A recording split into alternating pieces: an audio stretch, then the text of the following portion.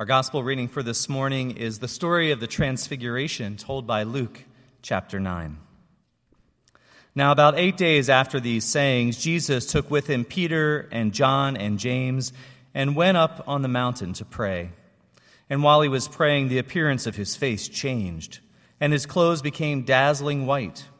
Suddenly they saw two men, Moses and Elijah, talking to him.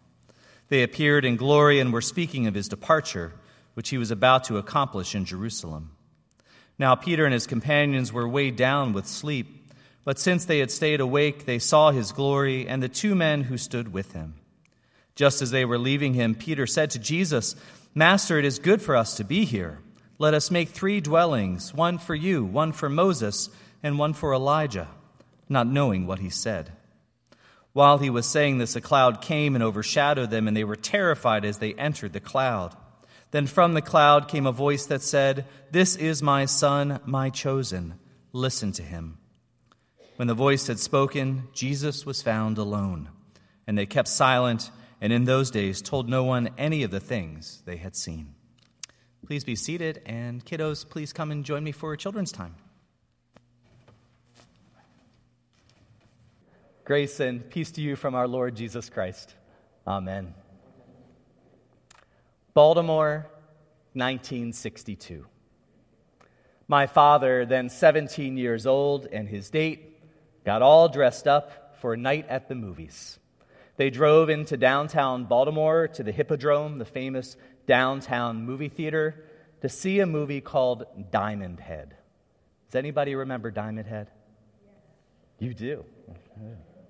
Well, Diamond Head was a melodrama starring a young Charlton Heston as a pineapple grower and U.S. Senate candidate from Hawaii who discovers that all the power and all the money in the world cannot buy love.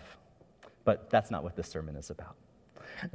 But as they got to the Hippodrome and they settled into their seats waiting for Diamond Head to begin, an announcement came over the speakers saying that tonight there would be a special sneak preview of a brand new movie starring a brand new character named James Bond. And the movie was called Dr. No. You've heard of James Bond, right? Yes. But this wasn't just a preview of Dr. No. They actually showed the entire movie. And as my father recalled to me, it just blew him away. Dr. No was the first movie in the James Bond series, and in 1962, it was groundbreaking and envelope-pushing and provocative stuff. And as my dad said, we had never in our lives seen anything like it before. That experience made such a lasting impression on my dad that it's as vivid for him today as it was in the fall of 1962. Because it wasn't just a preview of a new movie or a new franchise. It was a preview of how movies themselves, and perhaps even life itself, was about to change. The James Bond movies have gone on to be one of the most popular and profitable franchises of all time. There have been 26 James Bond movies which have grossed more than $2 billion and inspired countless other films, while hardly anybody remembers Diamond Head. The feast day of the Transfiguration, which we celebrate today, is many things. It is the climax of the liturgical season of Epiphany, where the light of Christ, which has grown brighter and brighter, culminates on this mountaintop story. It's the bookend of Epiphany with the baptism of our Lord, the day that began this season. And in both stories, we hear the voice of God say, "This is my Son, my beloved." This story is a powerful demonstration that Jesus is the promised one, that he is the fulfillment of Moses' law and the prophecies of Elijah and the prophets. But the Transfiguration is also a sneak preview of Easter resurrection, a preview that blows the disciples away. Jesus had gone up to the mountains to retreat from the crowds and pray many times throughout his ministry. And once, Mark tells us, the disciples even had to form a search party to go looking for him. But this time, Peter, James, and John go with Jesus up to the mountain. And this time, Jesus doesn't just pray, but he is transfigured. He's transformed. He's glorified. He's changed right before them. His robes become dazzling white, and the great lawgiver Moses and the great prophet Elijah appear there beside them. the three disciples had never seen anything like that before. They were blown away. They were dumbstruck, just as they would be again at the empty tomb on Easter morning. The Transfiguration is a preview of Easter and the new life that Jesus would bring about by his passion, death, and resurrection. It was a preview of the open tomb, of resurrection life, of the glory we will all know one day in heaven. Just 3 days from now, we'll observe Ash Wednesday. We'll receive the cross of ashes on our foreheads and begin our 40-day journey into Lent. But before we do, this morning we get this sneak preview of resurrection, a glimpse of Jesus' future glory on Easter morning, and a taste of the transformation that awaits us all. And just as the baptism of Jesus and his transfiguration bookend the season of Epiphany, so also the light of the Transfiguration and the Easter resurrection bookend the season of Lent. The season of Lent is circumscribed by light and glory and hope.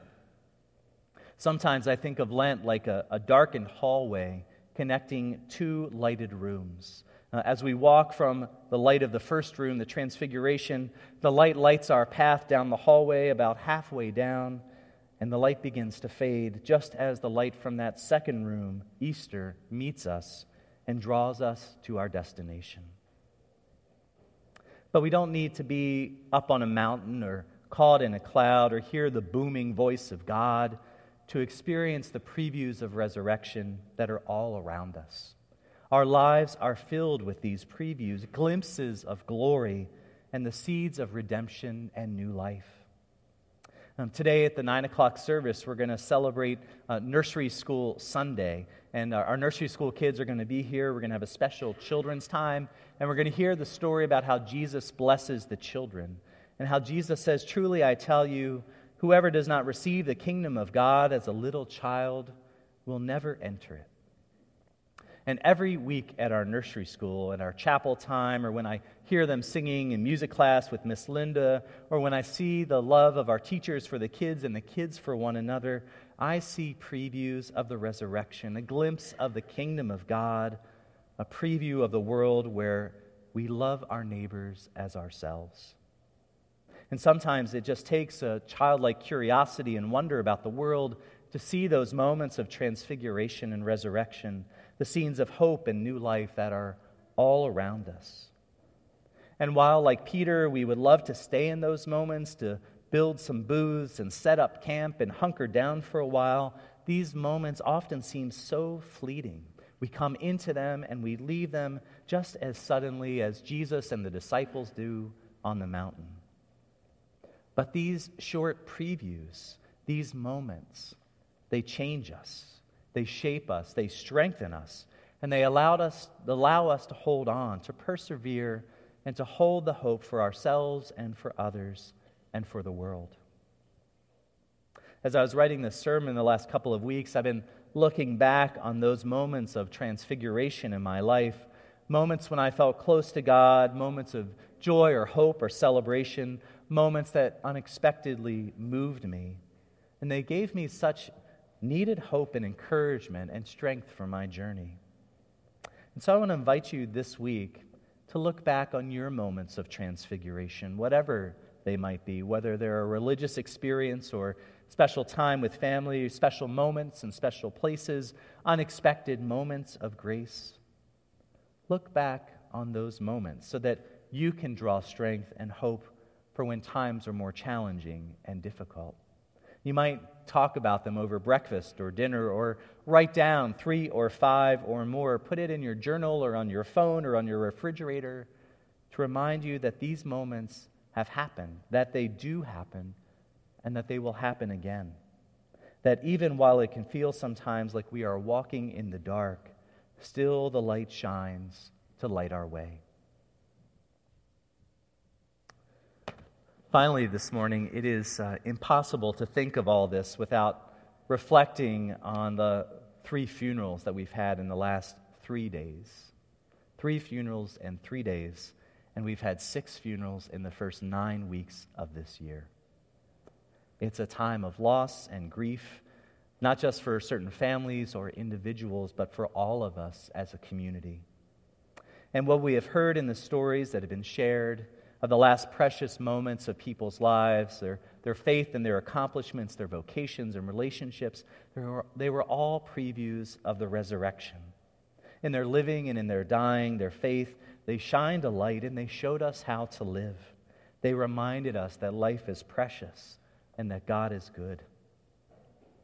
And it reminded me of how years ago I had the privilege to visit with a woman named Marie. And Marie was dying, and she was staying at her daughter's house. Her daughter was taking care of her. And I remember that during one of my visits there was a lot of silence. Sometimes there just are no words for what is in our hearts. And so there were these long moments of silence as we visited and sat by her bedside. And in the moments of that silence, I heard music playing in the background, and it was so moving I had to ask the family, what is that? And it turns out it was the African-American gospel singer Marian Anderson singing classic spirituals. And as we sat in vigil next to Marie's bed, we heard songs like Go Down Moses.